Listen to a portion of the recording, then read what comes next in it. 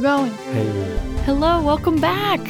Hi. We're back. We're back again. We missed you all last week. Daniel, back at it again with the podcast. That doesn't. So, yeah.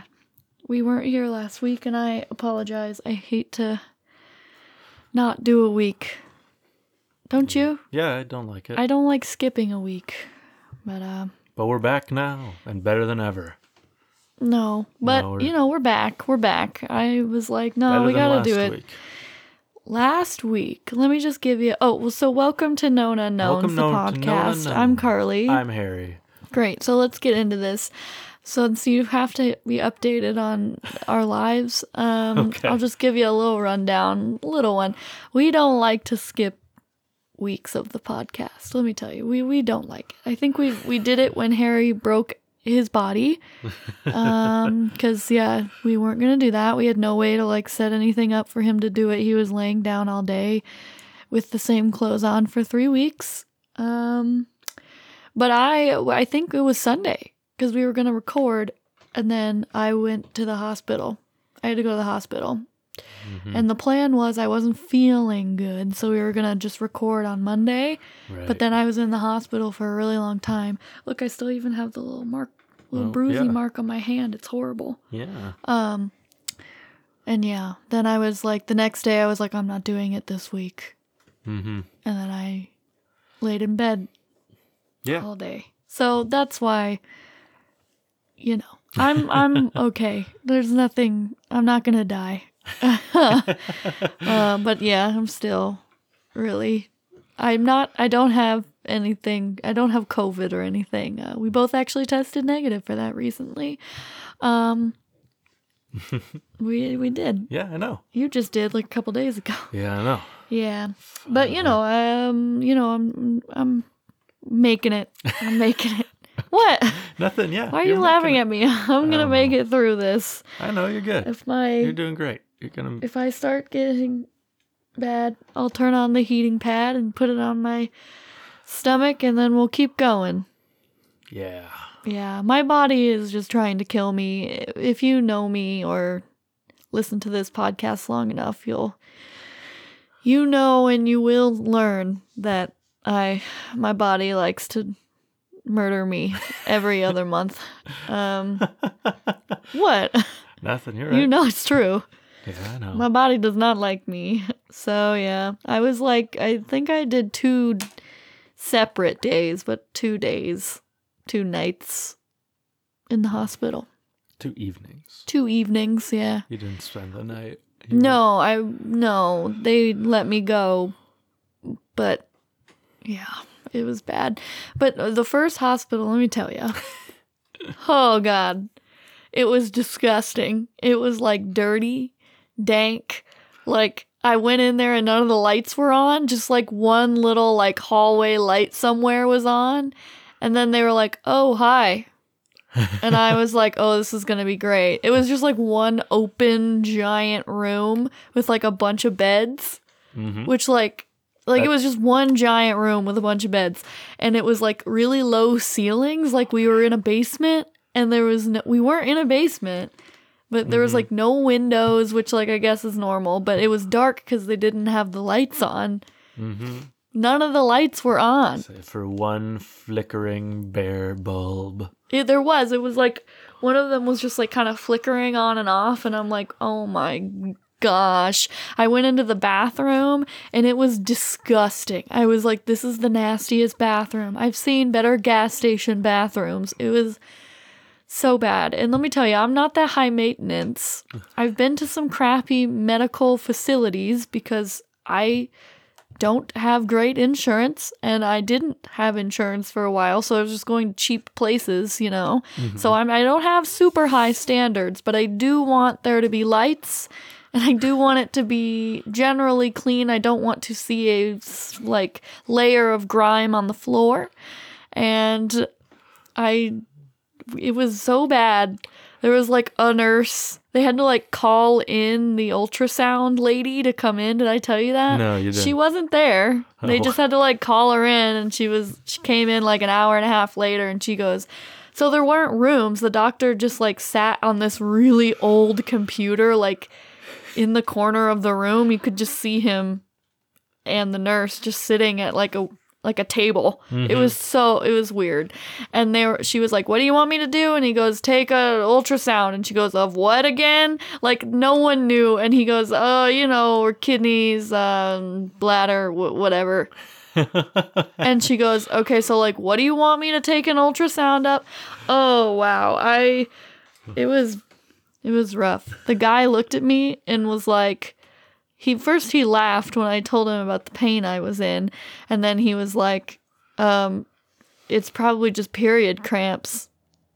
And I was like, no, it's not. Yeah. So like, he was the worst. There's a lot to it, but it's whatever. He was really mean. I almost just walked out of there. Yeah. Yeah.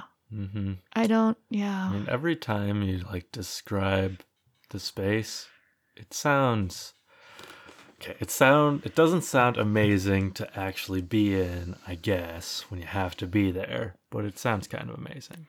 Yeah, it would be a great like haunted house location to be in a disgusting. Because you said there was like a roach by the vending machine out in the waiting room, and a dead like centipede. I think it was dead. It wasn't moving, in the waiting room too. So that's my spooky Halloween story for this year. I went to the scariest emergency room in the entire world. Oh, there was one other patient there, I must say, and she was in a bed on the other end of the room, and she was under a blanket, and the whole time she just kept like rolling back and forth and saying, "Ma'am, ma'am, ma'am, ma'am, ma'am, ma'am, ma'am," like. So that was happening as the lights were flickering, and I saw like the dust on the floor just like blow in the non-existent wind through the, not very well, I'm sure, insulated or whatever you want to call room. It was bad. I wanted to die. I was already dying, and then the guy was like, "Well, you have a period coming up in like a week and a half, 2 weeks. It's probably just period cramps." And I'm like, "Well, no, it's not. It's not. I promise." And then guess what? It didn't end up being period cramps. It was actually more serious than that. So rude. Then he said, "Okay, then you're pregnant." And I'm like, "No." So the very first thing he did, which like is usual, they do the pregnancy test. But he was like, I want a pregnancy test done first before we do anything else. And I was like, "You aren't going to start taking some blood or anything?" Nothing. No, and then he yelled across the room, "What were the results of her pregnancy test?" And the nurse was like, "Negative." And he goes, "Really? Are you sure?" Yeah. It was bad. It was not good. And I was like, "I'm not pregnant. I'm not pregnant." I know. Yeah. Anyway, that was my, so kind of a fun story. Yeah. Now I cried a lot while I was in there just because I was so scared. I was texting Harry, I'm like, "They're going to kill me. They're going to murder me. This place is horrible." I should have just walked out. You should have came in and rescued me. You should have been like, "Carly, your dad just died. We need to leave right now." Oh, I forgot to mention this at the time, but in the waiting room, they had up on the wall, they still had like, cover your mouth and like, when you're coughing and sneezing, like those instructions from the swine flu epidemic. Oh. So, like 10-year-old like wash your hand instructions, like just like like printed out pieces of paper in the like bulletin board thing. It's yeah, sounds right. All the magazines were up to date. Yeah, you told me that they were all like new magazines. Yeah. Why? I read some don't like Good understand. Housekeeping and my Rolling doctor Stone. didn't wear his mask. He wouldn't yeah. wear his mask. He wore it the very first time he approached me, and then the next times when he was like, all up close and personal, he decided not to wear one. And I was like, please, sir, stop. I don't like you. Yeah. It was not good. Yeah. The second hospital I went to was much nicer. Yeah. Busier, but nicer. They were nicer. Yeah. They had a TV in the waiting room. They had 2 TVs. I watched The Bachelorette. I had a TV in my room. Cool. It was great. I watched House Hunters International. Oh, man. Yeah. I kind of got. I enjoyed The Bachelorette a little bit. Not gonna Should we lie. watch it? I don't know about that, but like Watch it, like, I got the ironically? appeal. I bet we would laugh and have a really good time. Yeah, I bet we would. Maybe that'll be a spin-off podcast where we do a like talking Bachelorette. I mean, I'm sure there are several of those podcasts already, but not one by us. Not one by us. Exactly. We'd have a whole new take on that. I'm sure there are several ironic The Bachelorette podcasts. Oh, I'm sure. We would not be the first, just like we're not the first to do a podcast on this topic. I feel like all podcasts are this topic specifically. Yeah, and we are reaping the rewards every day. Yeah, I almost skipped this week too because, all week I've just been dying in bed and I'm like, I can't do it. I can't do it this week. I'm not going to be better. And I'm just barely better enough. Does that make sense? Just barely better enough to do this. So, honestly, you guys should be lucky. I love you so much. We're grateful, Carly. Yeah. You know what I want to do? I want to do an episode where people send in their own personal ghost stories and I read them. But the problem is, whenever I call for people to email us or message us on social media, like 1 or 2, like 2, I'm going to say people do it. And I know, looking at these numbers, that more than 2 people listen.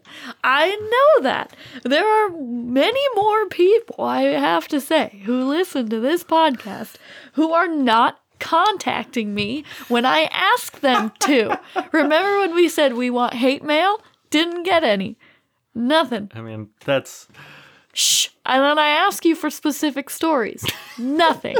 Nothing. You are the worst group in the world.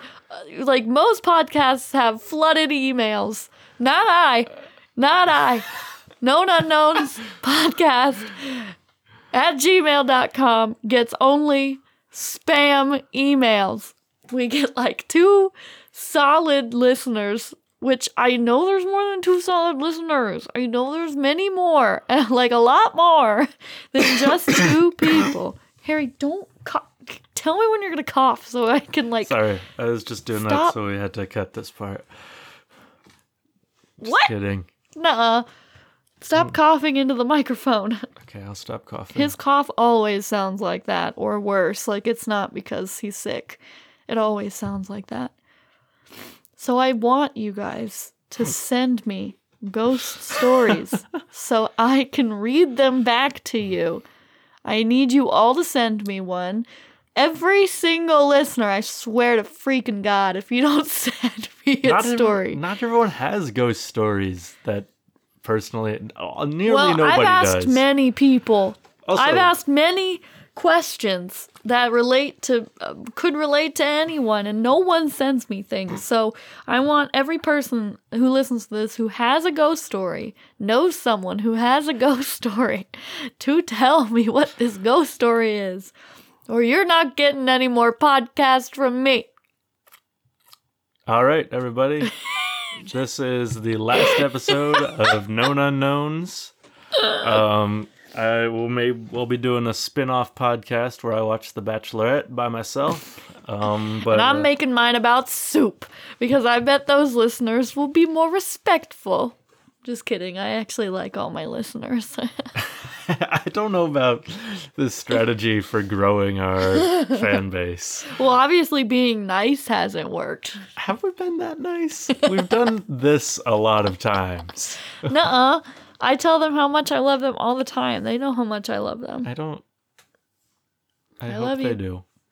The title of this episode will be I Love You. Okay. I love you. To all the listeners, I love you. A love letter to the listeners. A love letter to the listeners. Okay. This is a love letter to the listeners. This is the story of a girl. Okay, so do you get- have anything new this week? We had the Amy Coney Island confirmation hearings are speeding along. Speeding along. I don't have anything to talk about with that. No, me either. Just, yeah, that's it. That's all I got. There's things going on in... there's... with like Canada and Indigenous people protesting and stuff about that. I mean, they're always trying to like run pipelines through like sacred lands and stuff. I don't remember the specifics of this incident. Yeah, I saw it. Yeah. What else? I've been listening to a podcast about birds. Yeah, you do. And baseball's happening. And we had pizza for dinner. We did have pizza for dinner. But it was like pesto and chicken pizza, not like cheese and pepperoni pizza, you know? I mean, there was cheese on it. It was a cauliflower crust. Was it? Yeah, but it wasn't just cheese and pepperoni. Right. There was cheese on it, though, There was. I meant to put some Parmesan cheese on it, too. Next time, we have another cauliflower crust. Yep. So anyway, I mentioned baseball. Yeah. And baseball is certainly happening. I forget exactly what portion of baseball is happening. I think the World Series is starting imminently. I think. Yeah, didn't they just do the games to determine the two? Yeah. Oh yeah, the Astros got eliminated. That's a good thing. And then Yeah, I just really wanted the White Sox to go. yeah, but That they makes me didn't. really sad. They did not go. How far did the Cubs get? About as far as the White Sox, I think. I'm looking at a bracket right now. The Cubs didn't make neither the Cubs nor the White Sox made it out of the first round of the Makes me sad. Well, Yeah. maybe next year. wild card The White round. Sox did good this year. And everyone says that they're really young. Like the players on that team are really young. So they still have like Yeah, they got they got a really good, you know. they got a great group of guys over there. They do. They have a great group of guys over there. Yeah. All right. So it's gonna be the Tampa Bay Rays against either the L.A.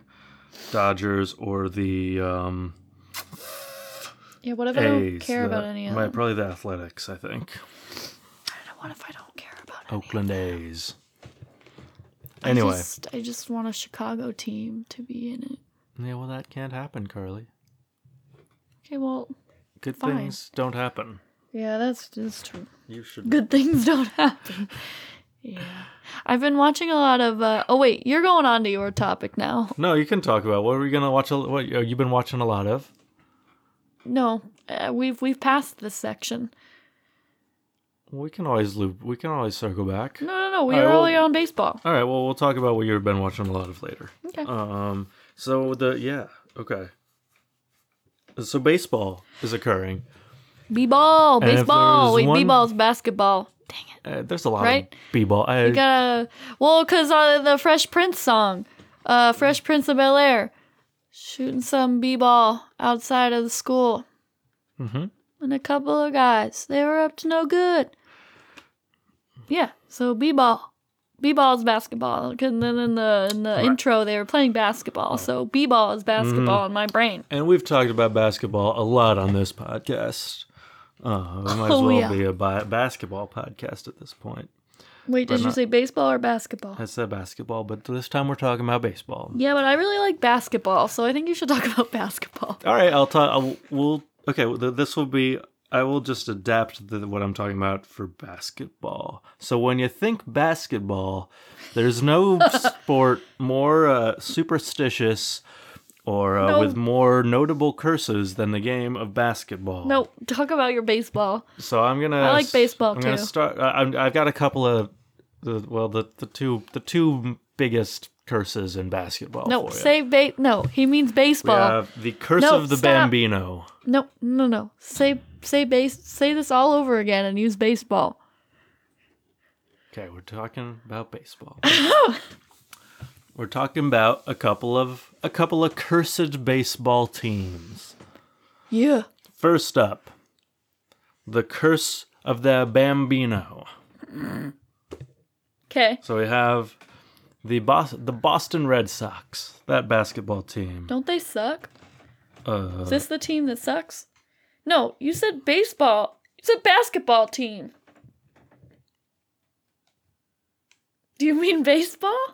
I mean what I said. I'm confused. Are you talking about baseball or basketball? Well, I was talking about baseball. Oh my god. Then you said you liked basketball better. You're confusing everyone and me. You need to talk about baseball. Okay, we're talking about basketball. Is that what you're... No, stop. Are you talking about baseball? Do you want me to talk about Yes, baseball? I want you to talk about baseball. Okay, then I'll talk about baseball. Oh my god. All right. Just start over. Part 1. Oh god. The Curse of the Bambino. Okay. Continue. I'm So, waiting. a curse afflicting the Boston Red Sox baseball team. Are they good? And they didn't make the playoffs this year, I don't think. So, Okay, so no. yeah, no, Okay. they're not very good. Sorry to all of our listeners who like that team, but I don't like them now. Sure.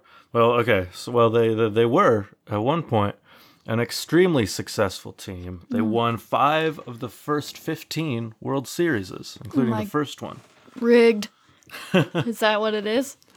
But then they were afflicted with The curse. the curse, The curse. the curse of the Bambino, The curse of the Bambino. and they would not win another one for 86 years. 86 years. Um. Well, man. All right. So, Babe Ruth, aka the Bambino. Yeah, everyone knows him. Mm-hmm. He was. Wait, was he on that team? Yeah, he was shoot. like one of their star player. He was like the star player on the team. He pitched for them in the 1916 and 1918 championships teams. Was he a pitcher?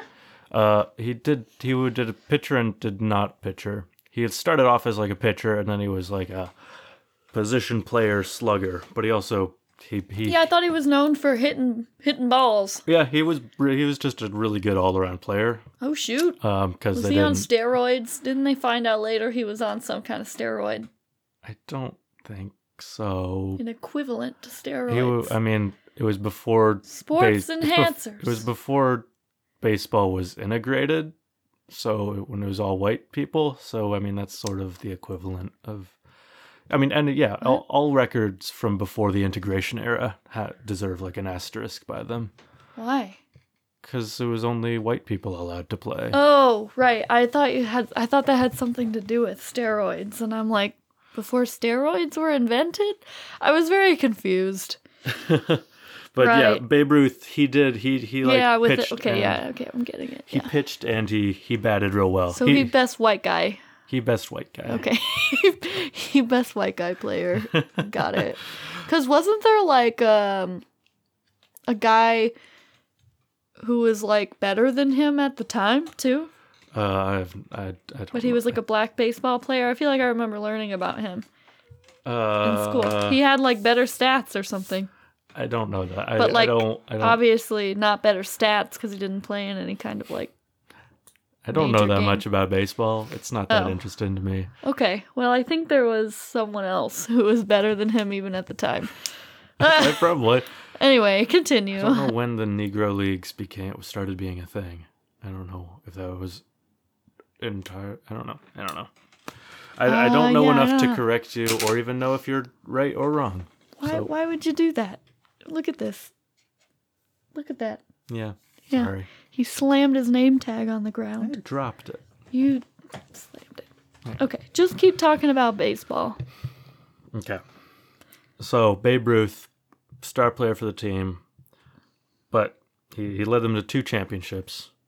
But before the 1920 season, he was sold by team owner Harry Frazee to the New York Yankees Why? for $100,000 cash and a $300,000 loan. Whoa. Yeah. Really? Yeah. Is this when he started doing good on the Yankees? Well, he was doing good before too. But then, but like, when he everyone moved to the Yankees, he stopped thrived. pitching, and he was just he was. This is when he that's got when his home run It thing, was right? yeah. That's probably I think that's when he probably set his home run records and stuff. Sucks for the other team. I mean, they won 2 World Series with him. Yeah, that's true. So he did well for them, but he was becoming more popular, and he wanted more money in his contract, and they didn't want to pay him more money. So Okay, well, they that's sold him to the stupid. Yankees. In part, Did they pay him more money? yeah, I think so. I Hope think so. they could afford to pay him more money. Well, good. And the legend is that he sold him to the Yankees also so that he could invest that money in a play. I think it was My Female Friends or My Lady Friends or something. Play? Yeah, like a Broadway play that would then go on to be made into the music, would be adapted into the musical No No Nanette. Did this happen? Yeah, Oh. I mean, people say that's why he sold him to the Yankees, and it might be part of it. Might not. Cool. He wanted it might have just been good that he didn't want to pay him more money for his contract, or he didn't want to pay him more money because he wanted to invest more money in plays. I Yeah, don't that's cool. know. Anyway, It's kind of neat. so before that sale of 1920, the Yankees had not appeared in a World Series ever. And in the Ever. 84 years after that, they played in 39 World Series Oh my gosh. and won 26. Wow. But the Red Sox, as you know, fared differently. I don't know. Whenever they would get close to winning another World Series championship, some unexpected roadblock or freak accident or inexplicable mistake would stop them in their tracks. Many of these happening against the Yankees, in games against the Yankees or in cup. So sabotage. Right? Maybe. Or supernatural sabotage. Yeah. I count that too as sabotage. So first notable incidents is in 1946. Okay. Game 7 of the World. I think it's their first World Series appearance after getting rid of the Bambino. His name is the Bambino? Yeah, it was a nickname of his. Oh, I didn't know that. I mean, it's like the baby or the kid, the baby. child in Italian, I think. Bambino. Okay. Il Bambino. Bambino. So Game 7, all comes down to this. World Series against the St. Louis Cardinals. Hey. Boo. Oh, man. Bottom of the 8th. Game's tied 3-3. First World Series since losing Ruth. I already said that. Cardinals are batting. Their player Enos Slaughter is on first. Harry Walker hits a double to short center field. Enos Slaughter disobeys the sign from his third base coach to stay at third and makes a break for home. No. And Boston shortstop Johnny Pesky doesn't make the throw home in time. Some say he hesitated. Film is inconclusive. And the Cardinals take the lead and hold it to take the series. Cool. So, just a little weird little thing there. 1967, 2 games left in the season. The Red Sox just need to win one of these last 2 games to clinch the pennant and go to the World Series. Okay. They're up against, in those last 2 games, their rival, the New York Yankees. Yes. The Yankees win both, starting a streak where the Yankees would then go on to win a record 5 World Series in a row. Was that when Bambino was there? No, this is happening after. Oh no, he wasn't with it. He retired by then. He wasn't playing. Oh, he retired by this time? Yeah, this that is in the happening? 60s. This is like 47 years after he was he left the Red Sox. What does this have to do with the curse of the Bambino? Well, ever since they got rid of him, they sucked basically, Oh. or they didn't win another World Series for 86 years after winning a ton of them at the beginning. And they got rid of him. Okay. I'm on the same page now. You got it now. Yeah. I'm Okay, getting it. got it. In 1978, Boston built up throughout the regular season, they built up a 14-game lead. They're 14 wins ahead of the next team, and they're in the American League East Division by like July 18th. So like midway through the season, they're already that far ahead. But then the Yankees battled back, went on a tear, and tied them up by September 10th, getting into the fall, when they swept them in a 4-game series against Boston. Known as the Boston Massacre to some fans. Okay. Seems a little dramatic for a baseball. So the Yankees take the division lead by 3.5 games, but Boston battles back to tie their records at the end of the season, forcing a 1-game playoff at Fenway Park, the Boston Red Sox stadium, home field. Okay. In the 7th inning, Bucky Dent, shortstop for the Yankees, by no means a power hitter at all. He only hit 40 home runs over the course of his 12-year career. Only. Yeah, I mean, that's not that much. That's like 3 a season. Yeah. Yeah, over, you play Yeah, I know. 162 games a year. That's not very many. Okay, I know, but more than I can do. Batting from the bottom of the order, borrowing his teammate's bat, hits a ball that bounces off the top of the outfield wall and skips out of the park for a 3-run homer that carries the New York to victory. Okay, that actually makes me extremely happy that Yeah, that good for happened to him. that, like the underdog, you Yeah, I know? know. I don't care about this freaking curse. That's cool. Yeah, I know. That's so cute. So the thing about this is that the Red Sox and the Yankees are both pretty unlikable teams. Oh, that's Nobody sad. likes Boston or New York. I mean, the Yankees nobody likes because they were like, after getting on the better end of this curse, they were like a super dominant team for a long time, and they're like the most popular team. They have the most money, so everyone hates them.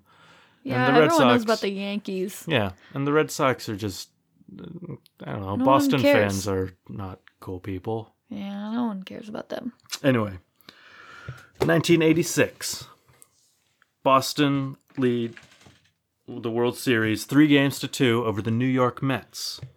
So in the top of the 10th inning, they take a 5-3 lead. In the bottom of the 10th, when they're 1 out away from clinching the championship, and then just 1 strike, Bob Stanley throws a wild pitch that allows the Mets to tie up the game with 2 runs. Okay. Then Red Sox first baseman Bill Buckner allowed a ground ball to dribble in between his legs, Uh-oh. and the Mets win the game and tie up the series. They'd go on in the next game. Boston would jump out to a 3-0 lead, and then they collapsed again and lost to the Mets 8-5, losing another World Series. Huh. Yeah. 2003, Red Sox playing the Yankees in the American League Championship Series. Game 7, Boston up 5-2 in the 8th inning. Starting pitcher Pedro Martinez was beginning to show signs of fatigue, Uh-oh. but manager Grady Little decided to keep him on the mound. In quick succession, the Yankees score 3 runs off the tired Martinez to tie the game. They'd take the win in extra innings. Oh. So over the years, there were a series of attempts to break the curse of the Bambino. One thing they tried was digging up an old piano that Babe Ruth had supposedly pushed into a pond during a wild party in 1918. Why did you do that? It's a no waste of a idea. perfectly good piano. I have no idea. Okay, I don't know like why, that. but they dug it up and thought maybe that would help. You gotta come a little closer. It didn't. That is Someone. so weird. Yeah, I know. Okay. Someone apparently placed a Red Sox hat at the summit of Mount Everest, and also burned a Yankees hat at the bottom at base camp. That also didn't do Okay. anything. Didn't help much.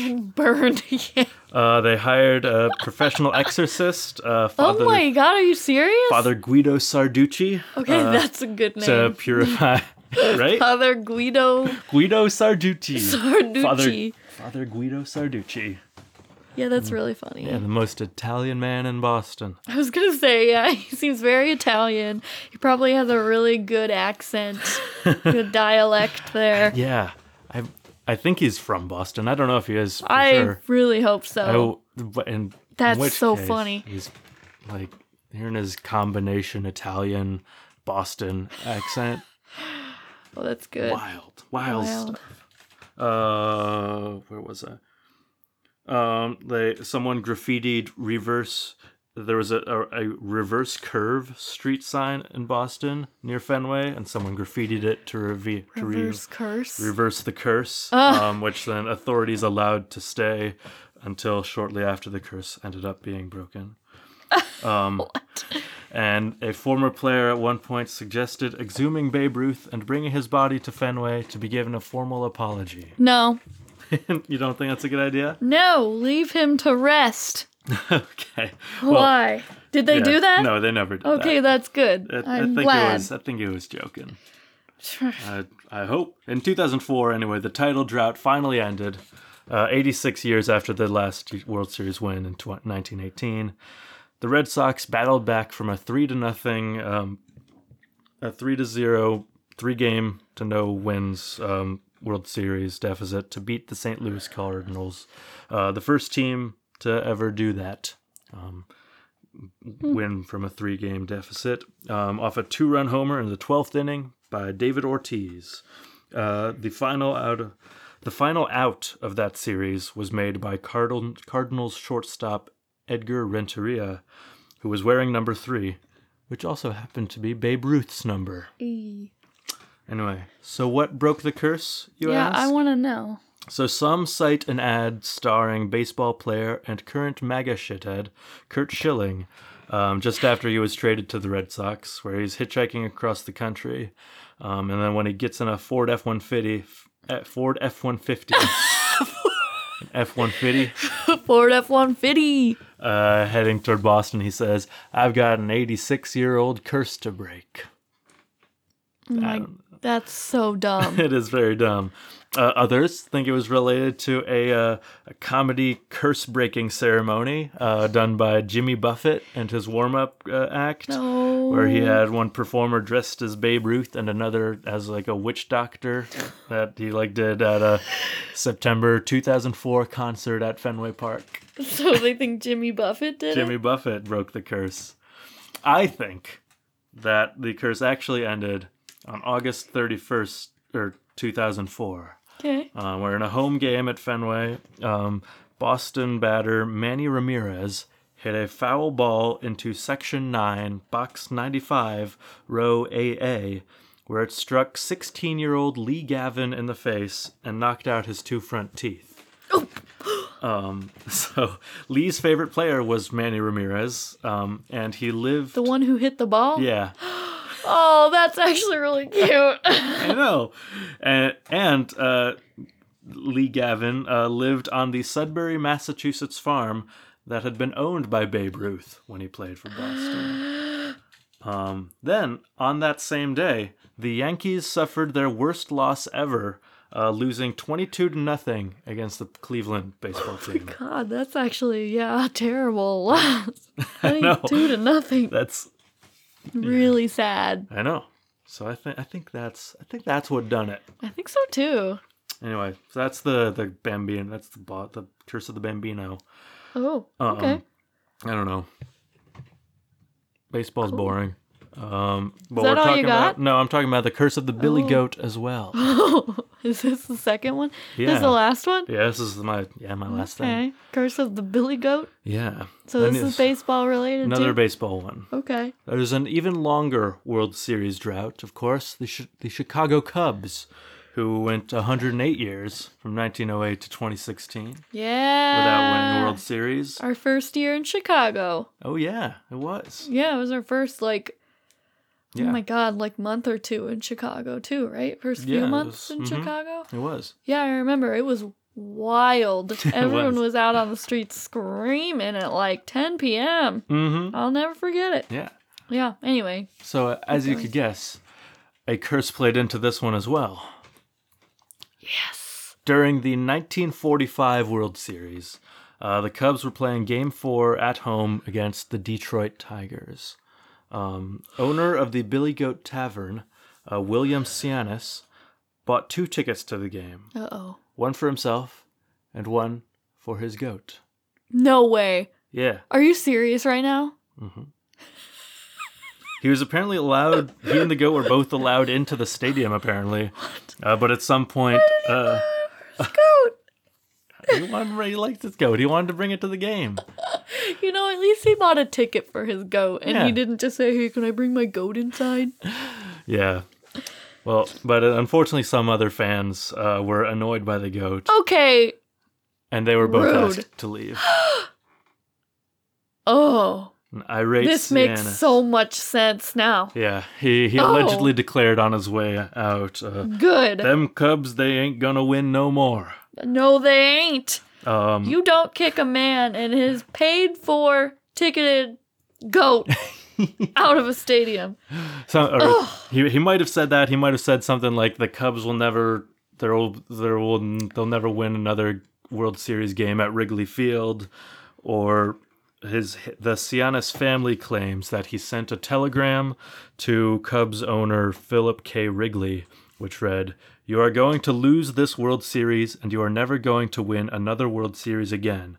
You are never going to win a World Series again because you insulted my goat." Yeah, why the heck would you do that? How much were they bothering people? That'd be so cool if I saw a goat at a baseball game. I know. It would be cool. He paid for his goat to be there. Mm-hmm. Let the man be. I know. Let the man be. Let the goat come in. Oh, I'm glad the Cubs lost for 109 years. Bitch. I'm pissed at those people that kicked him out. I'm pissed at the people who complained about the goat. Yeah. Well, yeah. So after that, there were many occasions where the Cubs went into the postseason strong, and then just fell apart before they made it to the World Series. One of these occasions was in 2003, the National League Championship Series. The Cubs were up 3-2. They were leading Game 6, 3-0, going into the 8th inning. And then someone on the opposing team hit a foul ball, and a Cubs fan, or actually several fans, but one of them is known, Steve Bartman, reached out for the foul ball that was falling near the fence and deflected it and disrupted a potential catch by Cubs fielder Moises Alou. Which would have been, I mean, he got a lot of shit for that, which he didn't deserve, because he wasn't the only person reaching for the ball. It's not It's not like an uncommon thing. And no. it wasn't the last out of the game or anything. It was going to be the second out of that inning. It was a foul ball.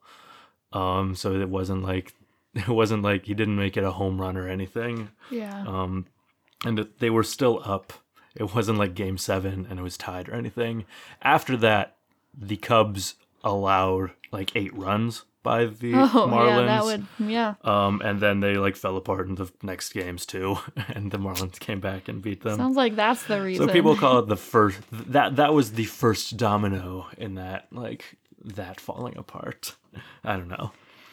In 1969, during a critical game for the NLCS, a black cat walked across the field. Oh my God! Yes. Between Cubs captain Ron Santo and the dugout as he was preparing to bat. Yes. Which also precipitated their downfall. Well, black cats are not good luck. Yeah, I know. So that's that reason. It's not because of this curse. Okay, and then... No, actually I'm going to say it's because of the curse, but black cats get a bad rap. They're cute, so I like cats, but black cats are cute. So it was the curse, not the cat. Don't blame the cat. Well, I mean, the curse is what made the cat go there. The curse is what brought the cat. The curse is what brought the cursed cat. Yeah. Okay, and so remember, Yeah. remember when the Red Sox lost the World Series because Bill Buckner let a ball go through his legs? Yeah. So before he was traded to the Red Sox, he had played for the Cubs for 7 seasons. Did he do this with the Cubs too? So he's just a shitty baseball player. Well, so he apparently, I don't think, did anything similar with the Cubs, but later analysis of the photograph of him missing that ball with the Red Sox revealed that under his glove he was wearing a Cubs batting glove. Oh. When he committed the error. Oh. The curses are blending. The curses are blending. This is good. So I mean, most of them, I don't know. Those are like the most interesting instances of cursed things happening. Most of it's just they were doing good and then they stopped doing good. Yeah. Doing good and then they weren't, so they lost. Anyway, but there were also with the Cubs many attempts to break the curse. Yes. So prior to his death, on October 22nd, 1970, that's when he died. William Sianis himself attempted to lift the curse. He went back to Wrigley Field. Who, the goat guy? Yeah, the goat guy, and declared that the curse was lifted. But can't do that. He can't. Goat is the one who set this curse. Yeah, probably. So why would he do that? Why would he care? No, yeah. Why would this guy go go back and take his curse back? He can't do that. Yeah, you're right. First of all, he upset his goat. That's why the curse happened. They upset his goat. I know. The goat was upset. The goat needs to forgive them, but now the goat is dead. Just mad they kicked this freaking goat out of there. I'm just stupid. And his nephew Sam Sianis also went to Wrigley Field multiple times. He also brought a goat with him on those occasions to try and lift the curse. Not the same goat. You insulted the goat. I know. I'm just mad. In 2003, which was the Chinese Zodiac's Year of the Goat, a group of Cubs fans headed to Houston. What? I think it's just the Year of the Goat. It was the Year of the Goat. The Cubs fans brought a billy goat named Virgil Homer. And attempted to gain entrance to Minute Maid Park, where the Houston Astros played. Did they say no? They did say no. After they were denied entrance, the Cubs fans unfurled a scroll, read a verse, and proclaimed that they were reversing the curse. That's not how that works. No, you can't force it. You upset the goat, and now the goat has cursed you. Do they not get that?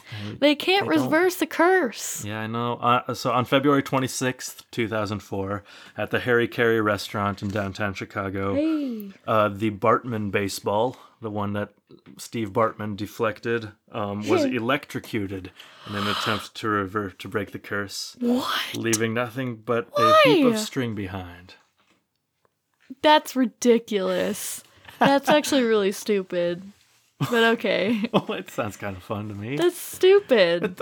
You don't think electrocuting a baseball is a fun thing to do? Well, that was a fun ball to have. Well, he didn't get it. He didn't actually get the ball. No, I know. It was in that restaurant, right? Probably. Yeah, probably. I don't know where they got it. Yeah, so it's a cool, hey, this happened. This started this curse. Why the heck would they electrocute that? And well, now they have the pile of. They do? Ash, I don't know, probably. I don't know. I should have looked that up. I didn't expect you so much pushback on that one. Well, I think it's stupid. It is. I mean, have you been to the Harry Carey's restaurant? All of this is stupid, Carly. Have you been to the Harry Carey's restaurant? No, not that one. I have. Oh yeah? Yeah, I have. Wait, have I? Wait, I don't remember. I don't know which. There are multiple Harry Carey's locations. I went to the one at Navy Pier. I think I've been to the one at Navy Pier too. Oh, is this not the same one? I think it's a different one. There's multiple Harry Careys in Chicago? Is that what you said? One. Yeah. There's one in River North. I'm thinking that's the one where this was. Oh, I've never been to the one in River North. And I've been to one in the suburbs as well. Oh, well, that doesn't even count. Yeah, that's not in Chicago. Anyway, in 2008, a Greek Orthodox priest sought to end the curse during the 2008 playoffs with a spray bottle of holy water. He sprayed holy water in and around the Cubs dugout to no avail.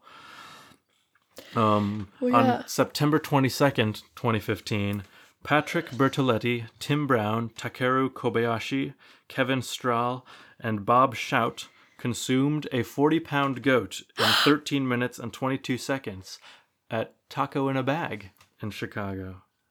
I freaking love Taco in a Bag. Yeah, it's a good place. It's good a restaurant. great place. What year was this? 2015. Oh, I love Taco in a Bag, you guys. Support Taco in a Bag. Ugh. Yeah, they got He's good- like a little local restaurant. Mm-hmm. He started out as a food truck. Now he has his own like restaurant, and he's Yeah, it's a fun place to go. God, it's so good. So good.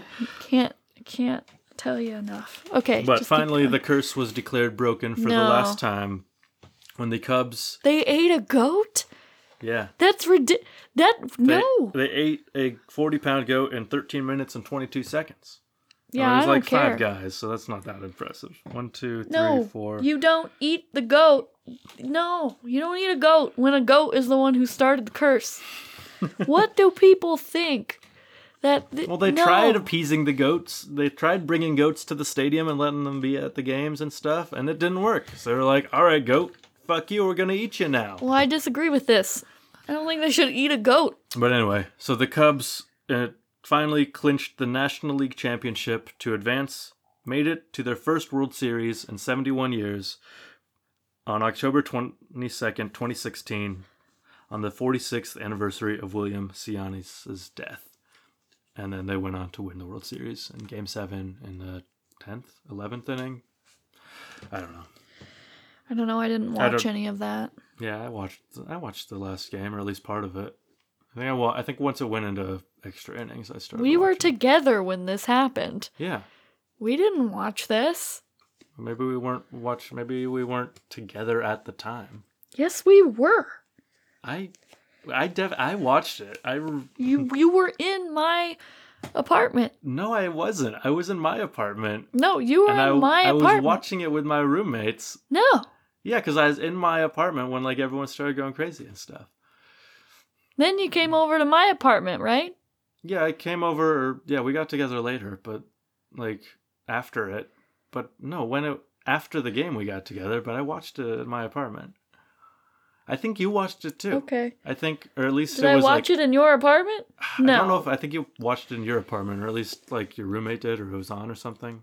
Or you were My aware of roommate it. did not watch I don't that. know. Maybe no you did way. watch it. I didn't watch Okay, it. I watched it. Okay. Anyway, I don't know what broke I the don't curse, care. but it broke. They think it's because they ate a goat. And that makes me really sad. No, that's not what that was. That was a year before. They think that's what broke the curse. no, no, I don't know what broke the curse. That was to help them in the 2015 playoffs. Oh, and it didn't. And Good. it didn't. Yeah. So doing nothing I really guess, helped, Yeah, huh? I don't think they did anything special in 2016, really. Maybe the goat was like, please Oh, wait. stop. No. On October 7th, 2016, the owners of the Chicago Diner, a local vegetarian eatery near Wrigley Field, teamed up with Farm Sanctuary to try to reverse the curse of the billy goat by displaying posters in the windows at their locations.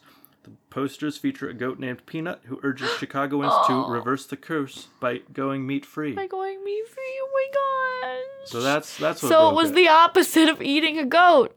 That's the last thing that they have listed on Wikipedia. So it was the opposite of eating Or a goat, maybe it was Harry. just that Game 7. Shh. It was the opposite of eating a goat. Okay. I just thought it was cute that they advanced to the World Series on the 46th anniversary of the guy's death. Cute? Is that what you just said? I mean, it was notable. That's Notable. I Yeah. don't know. Aw. That was a cute story. Okay, that's the end. That's all the baseball. That's all the baseball I can handle. All the police ball. Yeah. I'm going to stop this real quick because I need water. Yeah, me too. All right, we got water. We're back. And I'm going to talk about my story now. So, this is actually Chicago related too. So I'm glad you ended on the Chicago Cubs. Me too. Yeah. So, but it's not baseball related. Oh, good.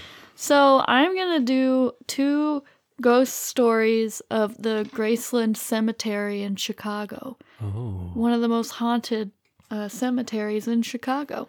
Ooh. And the coolest ones, if you ever It's Okay. huge and beautiful, and it's cool. It is. It's a good place to go. It is a good place to go. So places I got information from is patch.com, mysteriouschicago.com, which is the blog of Adam Selzer, Okay. the guy who does the Lincoln Park ghost tours and is on like Oh. the History Channel and another TV, the travel. He has a show on the Travel Channel or something, and the History Channel, and then.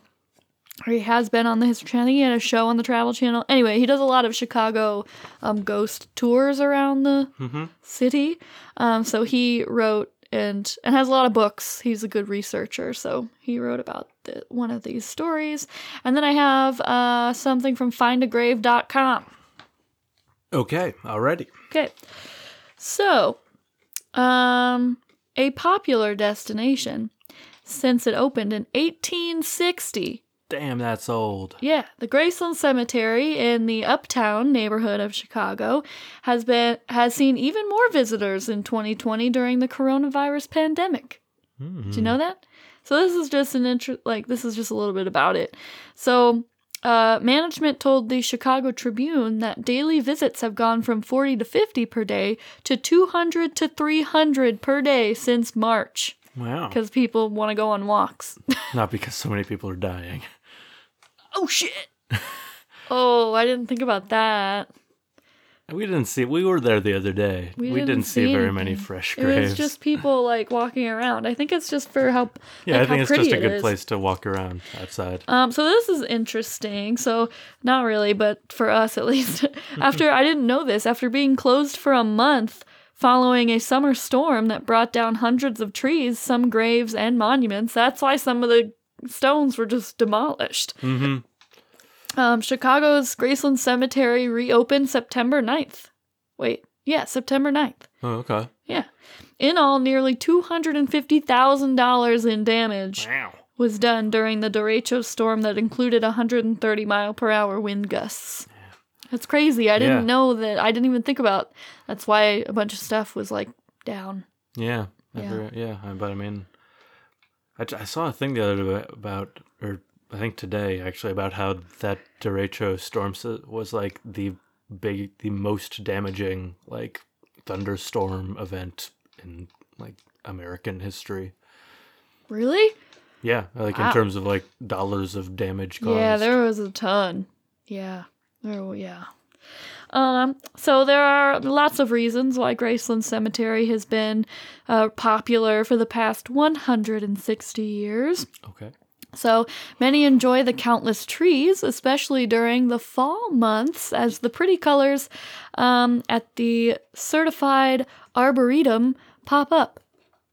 It's very pretty. It is really pretty.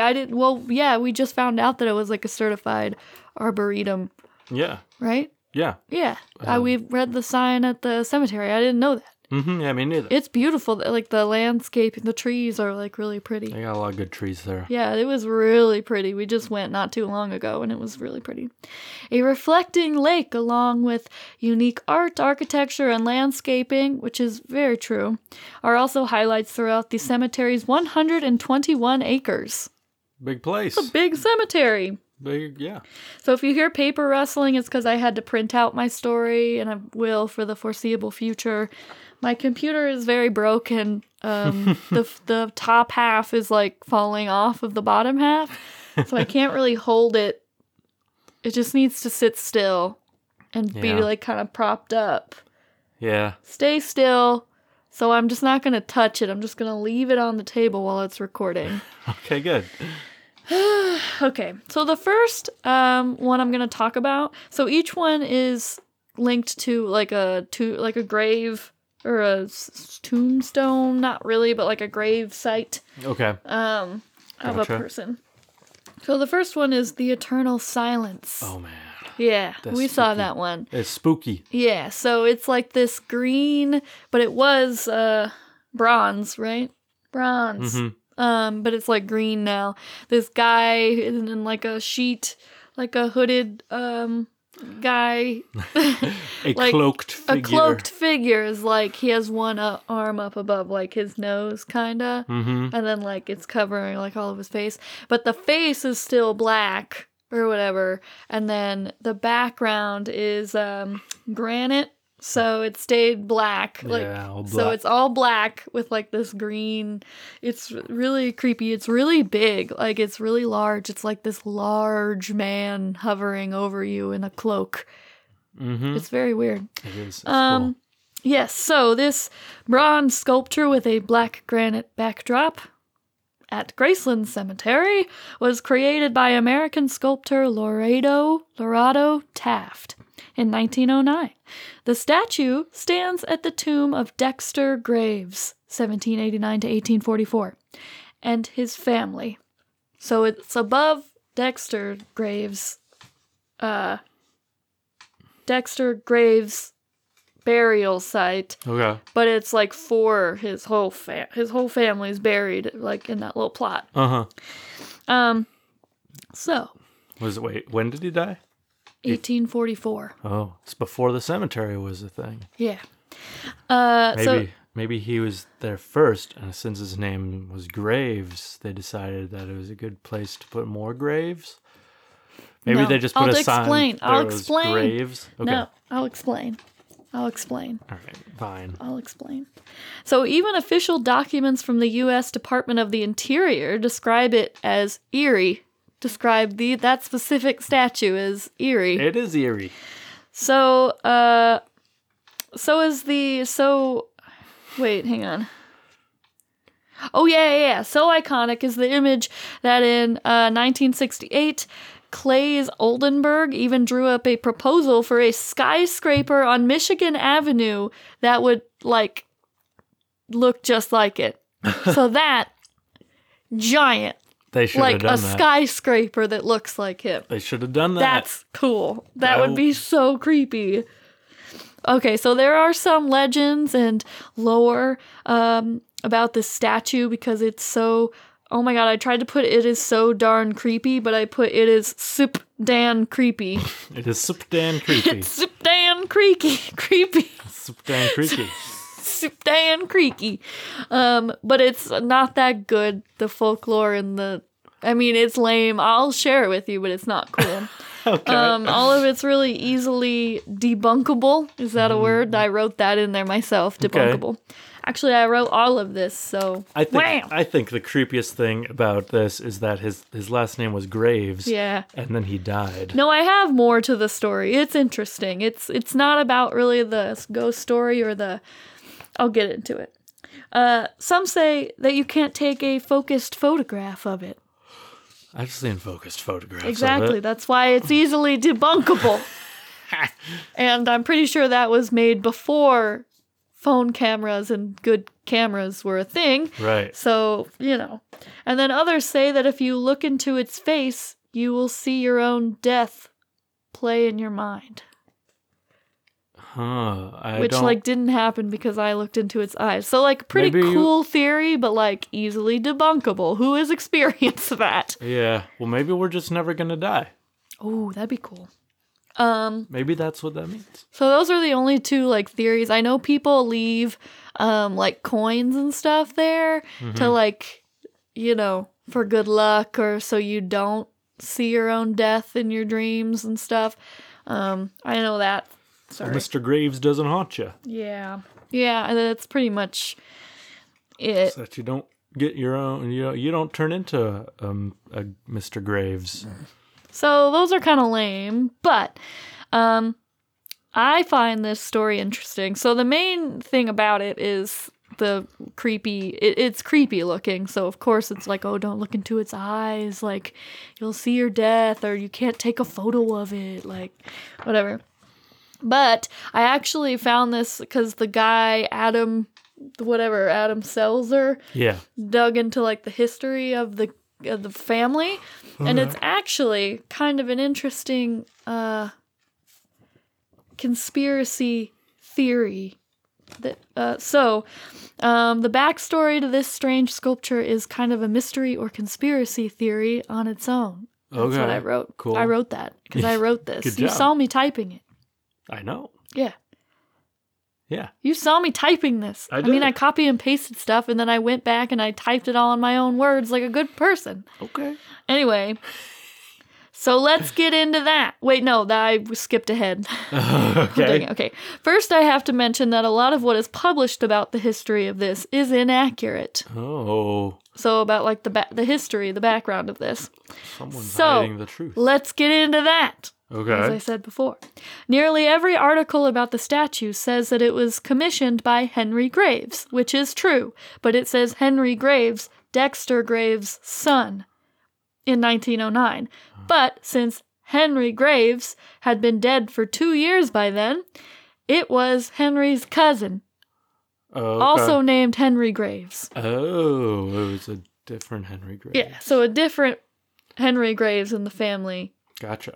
commissioned it in 1909. Gotcha. Who was one of the 2 executors of the state. Mm-hmm. I don't know what that means. Also, not necessarily inaccurate, but it's not often mentioned in published articles that Dexter and a few of the other family members died over a decade before the cemetery was even founded. Yeah. Yeah. So they were originally buried in the city cemetery where Lincoln Park is now. Gotcha. So they were in that cemetery. I see. Yeah, which isn't a cemetery anymore. Also, the name of the creepy statue is debated because sometimes it's called the Statue of Death, and most sources say it's officially called Eternal Silence. However, early catalog entries from art exhibitions where casts of it were displayed called it the Eternal Silence. Oh, okay. So it's either Eternal Silence or The Eternal Silence. Yeah, since they likely got the information from from Lorado Taft himself from the catalogs, the proper name is probably The Eternal Silence, but most people call it Eternal Silence. Well, I mean, it has stuff engraved on the back of it yeah, that we I read. have it. I don't. Is that? I have it in Was here. that done later, or is that not accurate? It didn't say Eternal Silence on the back. Yeah, it did. Probably said The Eternal Silence. Yeah, I was know, trying to it's in remember here. which one it said, if it had the or not. It's in here. So let's get into who was Dexter Graves. This is where all the wonkiness happens, kind of. Okay. It's not too I think it's kind of interesting. He was one So, of the. Dexter Graves was one of the earliest settlers in Chicago, That's what I was gonna say. setting up a hotel known as the Mansion Hotel in the Loop, Uh-huh. which it was the site of the first professional theatrical performance in the city. Some consider it. Some consider it the first professional. Like, Oh, okay. I mean, like that's where it's like noted, but then other people are like, "No, that. How do you Not define my professional?" hotel. Kind of like deal, you know? Right. But like, Yeah. one of the So his son Henry was 10 years old when they moved to Chicago in the early 1830s. Around the time Dexter died in 1844. Henry built a cottage for himself on 31st Street near Cottage Grove, and it was him who named it Cottage Grove. Okay. At the time when that would have been little more than dunes on the beach, Cool. which is interesting. So around the time Dexter, no. By 1905, Henry was being advertised. So Dexter's son, Got it. not the cousin. yeah. So Dexter's son, Henry, was being advertised as the oldest Chicagoan. Though there was a few other contenders, it is quite likely that no one else still in the city had been in town longer than he had. I see. It's interesting. When he died in 1907, which sounds like he died kind of young if he died... Oh, wait. No. No. Yeah, he lived for a while. Yeah, he was yeah. like, what, he was 10 in 1830, whatever. Yeah. 1830 something. So, Yeah, he lived a to like good 80. while. Yeah. Yeah. When he died in 1907, his will contained the provisions. Wait. So, is this talking about... Wait, this could have been talking about... What? Okay. Let me just read this. It gets kind of confusing because there's 2 names. Anyway, Okay. Yeah. his will contained the provisions for the new plot at Graceland, which means he would have commissioned it. I don't know who's who in this. Anyway, but reading the will raises more questions than it answers. Okay. Ready?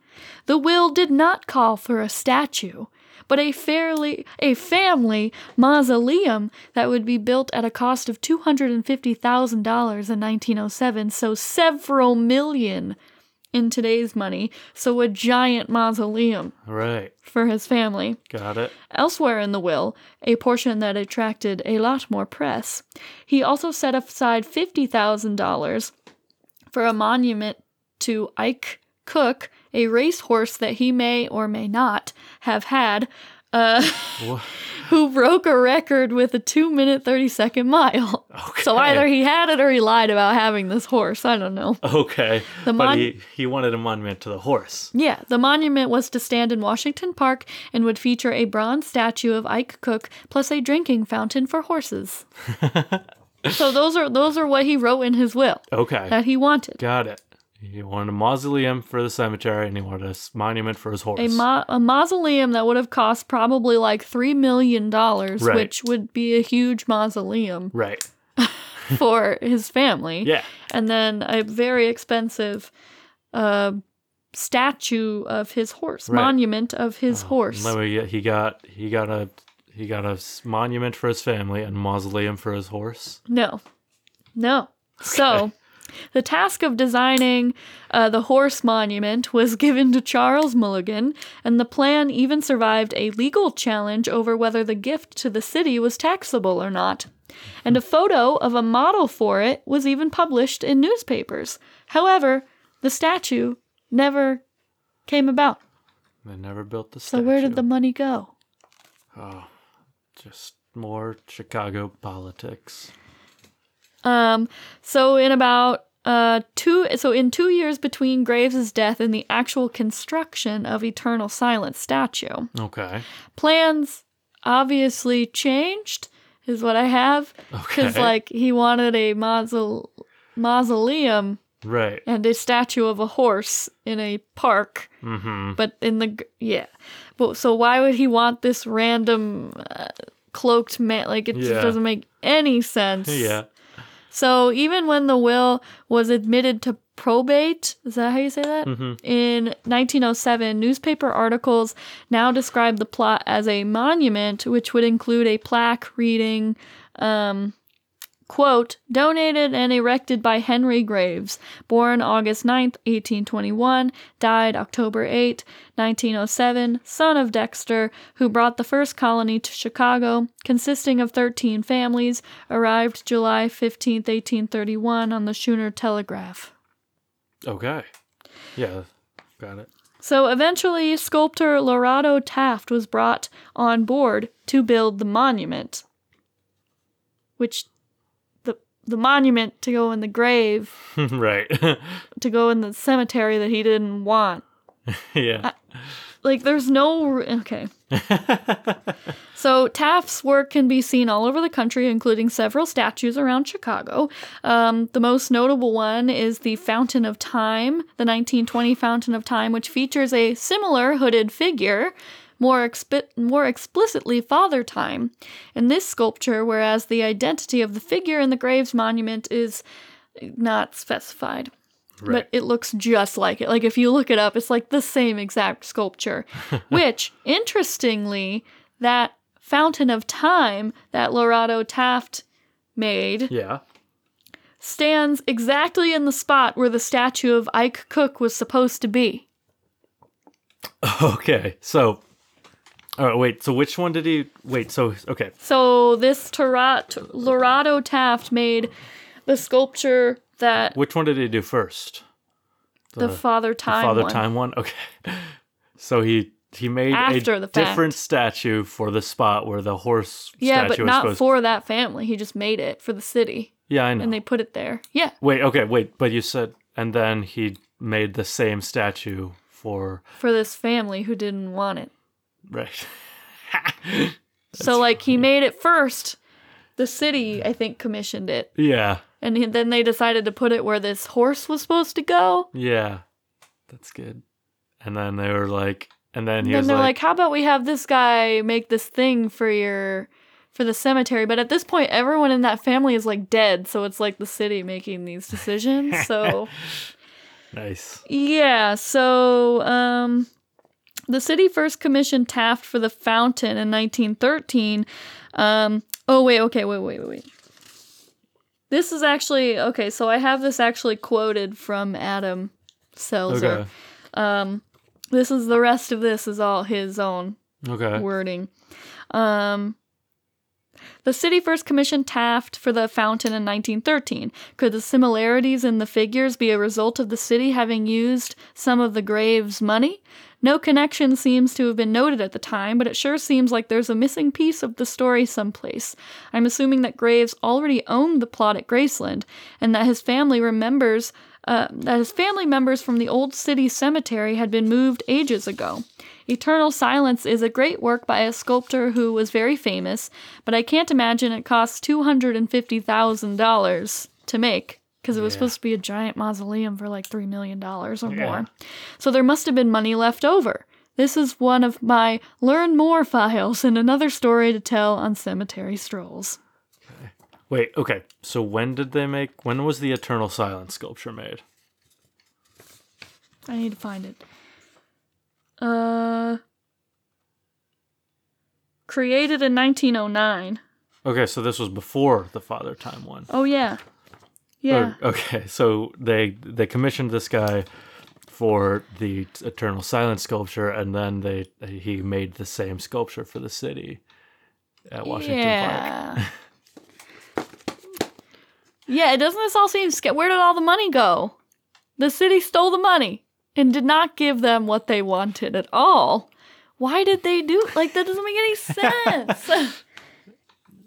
Where'd all the money go? I guess the city just stole it, but yeah, and used it to build another statue that was supposed to be a horse. I know. I'm just mad that he didn't get anything he wanted. I'm mad for the horse. Yeah, me too. I'm mad for this horse that may or may not have been owned by this guy. 2.5 minute mile and didn't even get a statue that it was supposed to get. I know. Okay, so I have one more story, and this one gets confusing. It's really interesting, but there's a lot to follow here, so you gotta keep up. And even I can't keep up, so you gotta keep up. Yeah, that last one was confusing enough. Yeah, I know. This one is way more confusing, but it's interesting. I'll try to hold on, and I'll try to keep up and parse things as we go. Okay, so I have the story of Inez Clark. Inez Clark. So this grave with the statue of a young girl is marked Inez. And, quote, daughter of J.N. and M.C. Clark, born September 20th, 1873, died August 1st, 1880. There is also, end quote, there is also a plaque stating the graves of John N. Clark and Mary C. Clark lie just to the north. So, this is so it's like a statue of a little girl with like a little like closed umbrella, and then she's like sitting in a chair, and then it has like a glass box encasing the statue or the sculpture of the little girl. Probably a plastic box or plexiglass. Yeah. So legends of the little girl there's lots of them. Okay. So one states that the little girl died when struck by lightning during a picnic, or when locked outside during a thunderstorm. Oh. The statue also is said to disappear during thunderstorms because Inez is afraid of them since, she was struck by lightning. Yeah. Good reason. Mm-hmm. One cemetery employee reportedly ran from the cemetery terrified when he found the glass case, it's glass, surrounding the statue empty. Other reports say Inez died of tuberculosis and that the statue has been seen crying. Mm-hmm. Inez's spirit has also been reported to wander the cemetery, being seen by other children. And this little girl is in, like, old clothing. Wow. So visitors often leave toys, stuffed animals, or coins on the monument for her. Mm-hmm. So that's kind of, like, the main one is a lot of workers there claim that when it's raining, the box is empty. Ah, interesting. So that's interesting. And then a lot of other people say they see, like, a little girl running around in like very old style of dress. Aha. And then they say that their kids like talk to this girl. Yeah. Interesting. So yeah, there's a lot to it. So this is where it gets weird. Okay. So, according to the cemetery's records, there is no one by the name of Inez Clark buried in that cemetery. What? And how would you say this? Amos? Yeah, Amos. Amos Briggs. And Amos Briggs is listed as being buried under the statue. So, not Inez Clark, and Amos Briggs. Next to an infant named Delbert Briggs. So remember those names. Remember Amos Briggs and Delbert Briggs. Not going to forget them. So, according to the 1880 census, no one living in Chicago at that time was named Inez Clark. Ooh. The Graceland Cemetery files also contain an affidavit issued in 1910 by Mary C. Clark, the one buried next to in the plot of the Inez Clark, the one next to him that you would assume is like the mom, stating her daughter from her marriage to John N. Clark, the other grave, was still alive, and neither she nor her husband had any other children. Oh. So remember that one, too. I will. Some theorize that the statue was carved by the sculptor Andrew Gaggle as a sample of his work in order to elicit business. It was originally in an unoccupied section of the cemetery, so that's what people think. And the information and conclusion that follows is the result of gathering information from death, marriage, census, divorce, pension, and other genealogical records by author John Binder and historian William Willard. So that's one strong theory. Wait, what's that theory? That it's just a guy made this sculpture Okay. for like business. Okay. And just put it in a cemetery. Gotcha. Okay. Which is weird. So no one named Inez Clark died in Illinois prior to 1916. However, an Inez Briggs died in Chicago of diphtheria. Do you say diphtheria? Yeah. Yeah. Diphtheria. Inez Briggs died in diphtheria, blah, blah, blah, the same day listed on the monument of Inez Clark. And the Amos Briggs, so an Inez Briggs, died in Chicago on the same day as on the statue. Okay. And the Amos Briggs, wait. listed on the monument of Inez Clark, and the Amos Briggs noted on the record card. So the Amos Briggs actually buried underneath Has the right date. has the date of the statue, has the correct date of the statue, and the death certificate at the place. Inez Briggs. Okay. So And then the Inez Briggs they found in Chicago also has that same one. So there's an Inez Briggs, an Amos Briggs, and an Inez Clark. Right. Inez Clark doesn't exist, though. as far as we can tell. Yes, but an Inez Briggs is real. And Inez Briggs died. And the person actually buried underneath that statue is named Amos Briggs, and he's actually in the records. Right. There. Okay. So they have. There's a statue. It says Inez Clark on it. Yes. It has a little girl. The records for the cemetery say there's a person named Amos Briggs that died. That is buried there. On the same day as the statue, so all the dates are correct. Right. And then there's also an Inez Clark who also died on that day. No, Inez Briggs. Right, Inez Clark Briggs. An Inez Briggs died on that day. The cemetery has records of an Amos Briggs who died on that day being buried there, but there's a statue that says Inez Clark is buried there. Yeah. Got it. They all died on the same, or yes. they're all supposed. Something says each of them died on that date. Yeah. So the name Graceland was handwritten on her death certificate, indicating her burial there, and Inez might sound like Amos. Amos. When spoken, and Amos may have been accidentally written on the cemetery record. Yeah. And the cemetery card was transcribed in 1929. So Graceland has no record of anyone named Inez Briggs buried there, only an Amos Briggs. Also, no Amos Briggs is listed in the Illinois death records before 1916. Right. Okay. So Amos Briggs doesn't exist, but he's apparently buried there. Inez Briggs does exist. But there's no record of her But there's being no buried. record of being buried there. But there's an Inez Clark on the name on the statue. Mhm. But there's no record of an Inez Clark anywhere. Right, except on the statue. Except on the statue.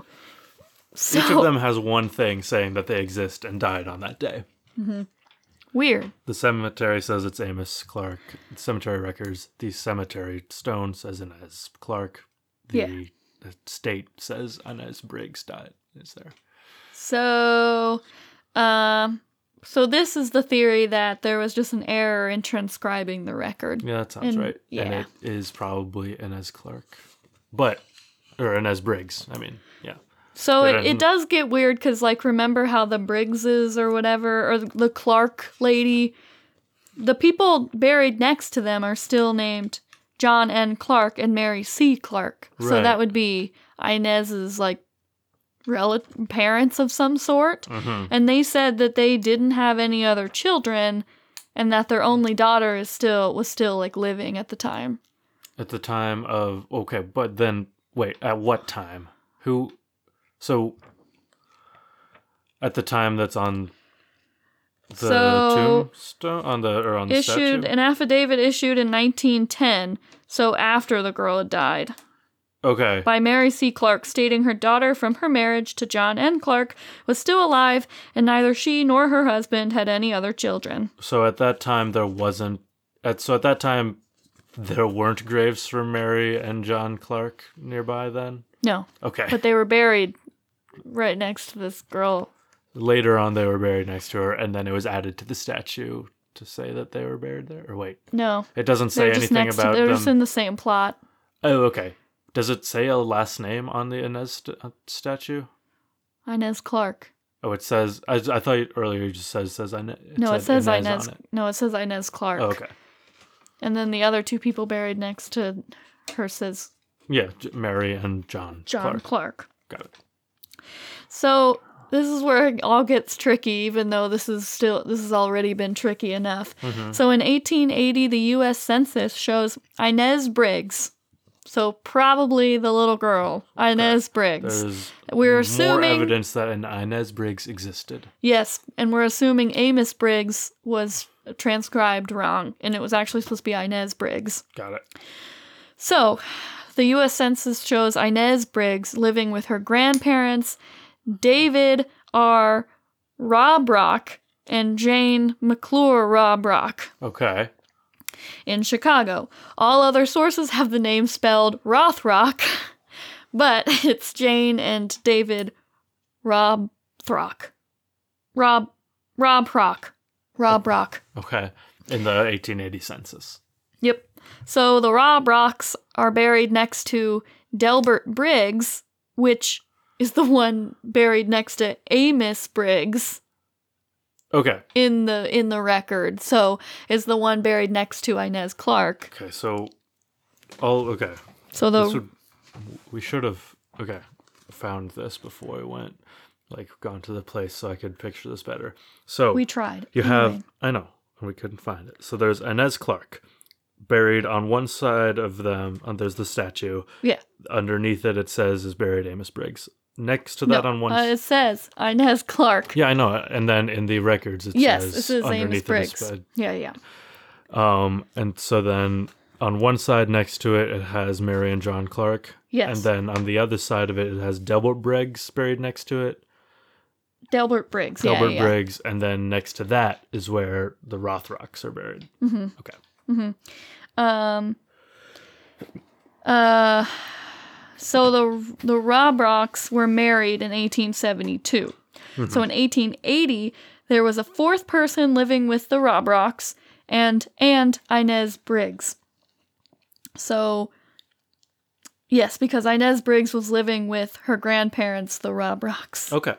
Okay. Got it. So there was a fourth person living with them, and his name was Philander McClure, the son of Mrs. Robrock, from a previous marriage and stepson of Mr. Robrock. In the 1860 census, Jane McClure and her previous husband, Amos, who died, who died during the Civil War, lived in Michigan. They had a son, Philander, with the correct age and birthplace, and a 5-year-old daughter named Mary McClure, who was about the same age as Mary C. Clark. Okay. The one. Mm-hmm. Okay, yeah. So David R. Rothrock, was divorced from his first wife, Sarah, in 1872. He claimed Sarah deserted him. Later, Sarah claimed David had run off with Jane McClure, who kept a brothel in Michigan. So he and Jane eventually moved to Chicago. So this is David and Jane Rock? I don't know. You tell me. This is David and Jane Rock. Okay. So Jane McClure Rock is just like, I guess, her other married name, and then Rock. Yeah. Okay. Yes. The daughter of Jane McClure, Mary M. McClure. Okay, so the daughter of Jane McClure, Mary M. McClure, married Wilbur N. Briggs in 1872 in Cook County, Illinois, about 1 year before Inez was born. Okay.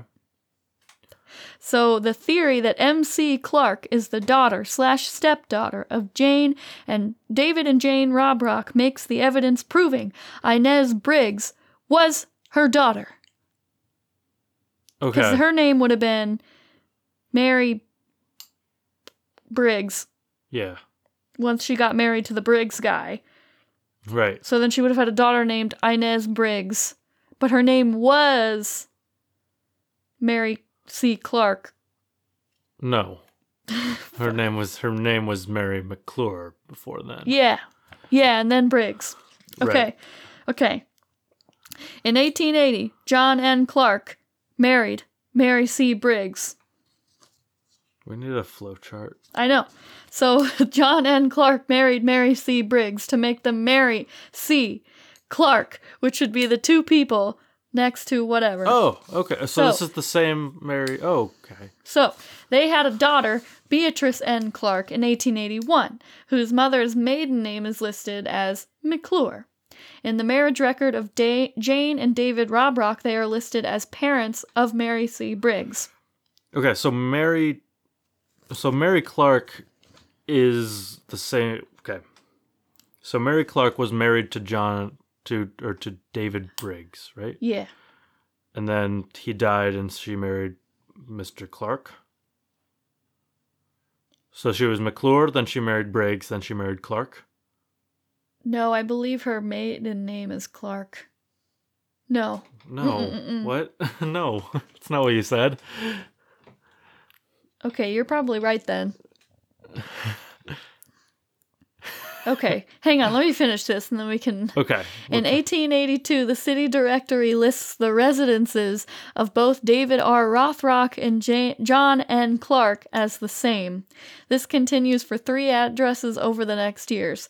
The fact that the families lived and are buried together with the word mother on Jane Rothrock's headstone, along with the evidence in the public records, proves that Mary C. Clark was formerly Mary McClure / Mary Briggs, and the mother of Inez Briggs. So Delbert Briggs, buried next to Inez, is apparently the brother of Inez. However, Mary C. Clark, remember, denied the existence of both Inez and Delbert, the reason of which will probably never be known, but is a mystery. While she stated neither of the Clarks had children from previous marriages, the birth record of daughter Beatrice Clark indicates she is the 3rd child of Mary Clark. Based on the available information, the person buried beneath the beautiful statue in Graceland is almost certainly Inez Briggs. But the mom denied that that's her child. Okay. Okay, I'm starting to understand it. Yeah. So basically, Okay. her name was... So the lady... Yeah, she just didn't want to acknowledge that she had children from a previous marriage, or that she had kids out of wedlock or something. I don't know. Yeah, that's probably what it is. But yeah. So I don't know. Jane or the John N. Clark. So the Mary C. Clark. So her name was Mary C. Briggs. So that's when she would have had Inez in a previous marriage or in a blah, blah, blah. So her name would have been Inez Clark or Inez Briggs. But, you know, she denied both of the kids with the last name Briggs ever having them. But Right. Got it. So Okay. I don't know why they put Inez Clark on the statue. Maybe the parents were like, because- you need to put Clark on there. Yeah, or it was put in after. Or they assumed the last name Yeah. was Clark, so they put Inez Clark. Mhm. But it's still weird that an Inez Briggs is not stated. It's an Amos Briggs, but there's also an Amos Briggs in this story. So remember when I said in 1860, in the 1860 census, Jane McClure and her previous husband, Amos. Amos was who He died in the Civil War and lived in Michigan. was. Are you They sure had a that's son, not Philander. Amos McClure? Who's Amos McClure? His last name being McClure. Yeah. Yeah, his name would have been Amos McClure. Okay. But, like, why would they accidentally mix up Amos and Inez just randomly? It seems weird. Because there is an Amos in this story. That's just... Maybe Weird. someone was. Maybe there was. Because Amos, if it was completely random and they were like, oh, transcribing whatever, Amos sounds like Inez or whatever, or that's how it was transcribed. But then there's an Amos in the story. Maybe they were transcribing it and like someone was. Maybe Mary was like losing it in her old age and she was just rambling about an Amos, or Jane was rambling or something. They were just getting the names all mixed up, either themselves or for the person they were talking to, who was doing the writing. Yeah, I don't know. It's a mystery, Harry. I know it's a mystery. Did you like it? Yeah, That's all I did. got. Did you like those? Yeah, I did. It was a mind boggle. Mm-hmm.